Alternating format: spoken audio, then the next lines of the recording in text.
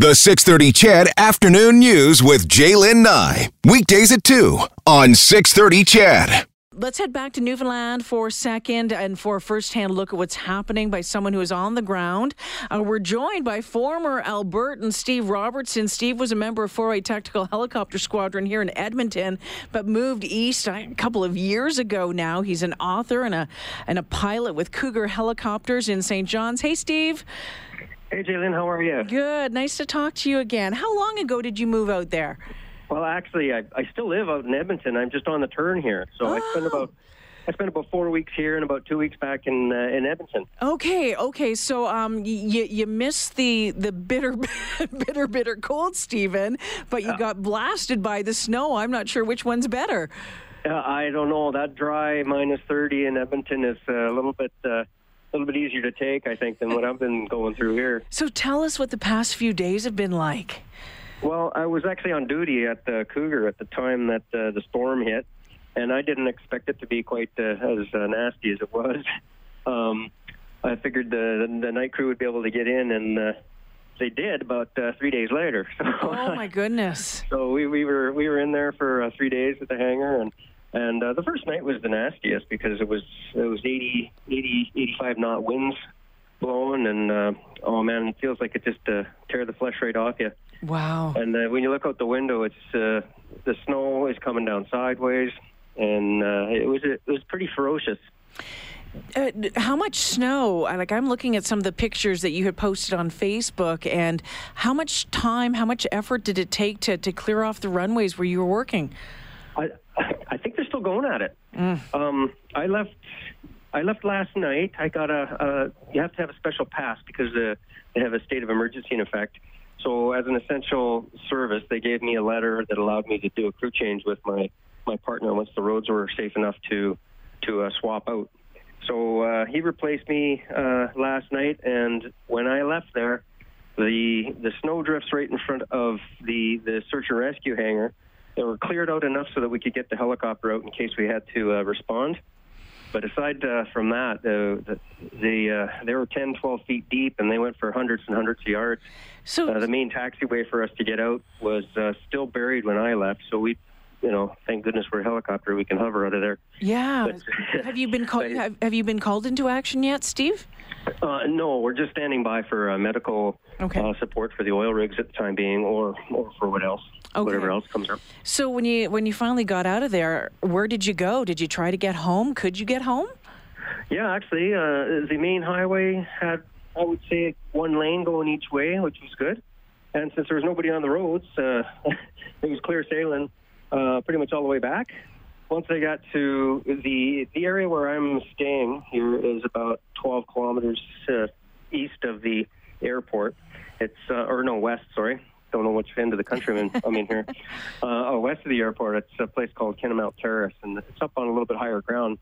But there's driving up to the terrace is about a mile-long drive, and it was just full of people carrying Orange Store bags. Orange Store is kind of like a 7-Eleven out east. There was one gas station, the Orange Store, and I guess the Orange Store was empty, but yeah, there was hundreds of people just walking back and forth to the store just to get their necessary supplies. Oh my gosh. And actually, yesterday was beautiful out. It's just that the snow piles are, well, they're up to the roofs, up to the eaves anyway. Well, Steve, sorry. No, I was just saying people are shoveling their rooftops off just from standing on the snow on the side of their house. Oh my gosh. Steve, do you think that people took the warnings about the storm seriously enough? Oh, I believe so. I think it hit a little harder than what most people thought, but Newfoundlanders, they're used to this. This is not unusual. The severity of it is unusual. It's unique. But it's not uncommon to have these kind of winter blasts come through, once or twice per season. And just by going to the store on a Thursday night, you could tell, like, the chip aisle was empty. Nothing left but regular chips. So this is Steve Robertson who's joining us this afternoon, search and rescue pilot with Cougar Helicopters in St. John's. Calls Edmonton home, but goes back and forth to work out there. Was a member of the Royal Canadian Air Force for a number of years as well. We've seen that the military has arrived. Have you seen any of the work that they're doing yet there, Steve? I haven't. I hear they're going door to door from what I read in the news and helping there's a lot of folks that are snowed right in, and there's a lot of apartment units that are on the basements, and they're snowed right in, and some people can't get out at all. So they're helping those that are in the most need, from what I understand. My goodness. And just I was reading that they were wondering where to put all the snow, and so there's talk now they're going to dump it in the harbor. Oh, give it back to where it came from. Absolutely. It was a nor'easter that came through here, and it came from the ocean, so we can go back to it. Yeah, I guess so. Oh my gosh, Steve, have you ever seen anything like this? I think it was 2 Februaries ago. We had the same hurricane force winds came through St. John's. I believe it was a February. Yeah. We didn't have the snow with it, but I think about 2/3 of all the traffic lights were ripped right off their posts during that storm. So I've seen the winds, and I've seen how the seas can be during these storms, but I've never seen snow like this before. No. Oh my goodness! Hey, so your place where you're living, are you fairly all dug out? Have you been dug out yet?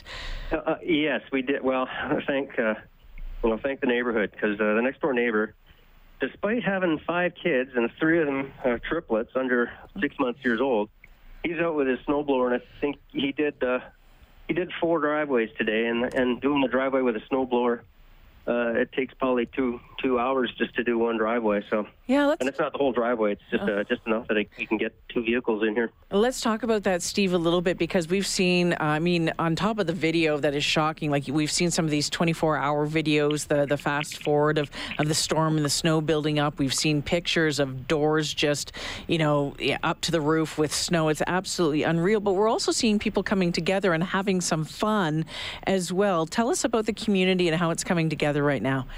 Oh, absolutely. It's almost like with the weather right now, it's right around the freezing level, and it's like a little bit of a snow party going on now, because the kids are loving it, because the banks are so much fun to play in. There's big slides going on and snow tunnels. You've probably seen some of the YouTube videos of people that are snowboarding downtown. I did see that. I don't think the officials are too happy with them, but they're having a time, that's for sure. Up around here, I haven't seen it, but I've heard there's people just having some bonfires on the streets and, having a few beers after shoveling for 4, 5, 6 hours. I sense, though, that's just that neighborhood, that part of the country just comes together all the time anyway. I've always had that feeling. I've found that too, and I'm what they would call a mainlander. I've been all in and out of this place for the last 5 years, and the people here really pull together. They're just one big family, and they're all in it together. So they might as well help each other out and get things on the move when the challenges come upon these people. They pull together big time. Oh, right back to the Gander 9/11 incident. Exactly. I was thinking about that. We just had a promo on the show just before we started it, and Come From Away is coming back to Edmonton across Broadway, across Canada. And if you didn't see the play last time it came through, you have to see it. But yeah, absolutely, how Gander came together for the rest of the world at 9/11. It's just such a powerful story. And, we're seeing it again as everyone coming together, help their neighbors dig out from this massive, massive snowstorm. The blizzard conditions, and those winds were absolutely unreal. Did they talk about wind chill at all? Was that even factored into anything, Steve? Someone was questioning on my text line about that. Well, they mentioned wind chill, but I don't think it's really a factor, because when it's like that, when you're in a hurricane, you don't go outside. You go inside and you have a few beers and you hope that the electricity doesn't go out. And we were lucky up here, but there's still some communities. Absolutely. I think Portugal Cove is still suffering. I think they've got their electricity back, I hope. And some of the other my boss actually is out in a place called Port Bay, which is on the other side of the airport, close to the ocean, and they ran out of power. I don't know how long they were out, or even if they're back online. But you just make the best of it. Yeah, absolutely. Steve, want to thank you for this. I had mentioned off the top here when I was introducing Steve as well, not only a pilot, a search and rescue pilot, and a former member of the Canadian Armed Forces. He's an author, wrote a book called Go for Shakedown, and it follows his experience through Afghanistan. You served in Afghanistan. The book's still available, isn't it? I think it's on Amazon. I haven't looked at it for a little bit, but thanks for the plug. I really appreciate it. You betcha. It is on Amazon. I checked today, Stephen. So thank you for joining us this afternoon. Stay safe, and boy, oh boy, keep posting some pictures so the rest of us can see what you're dealing with, okay? Will do. And if you go to the Cougar Facebook site, they're putting some pictures on there as well. So, all right.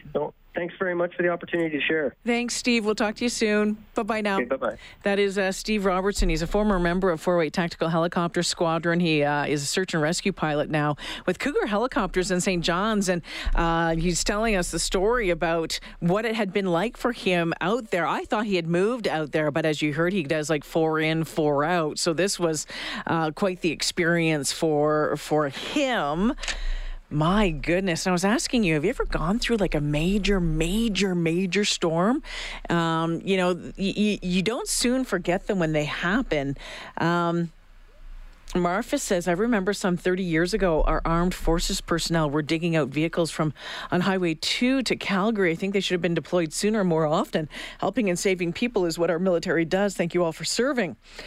George says, Jay, when I was young, about 1977, we got 3.5 feet in less than a week. That was about 106 centimeters.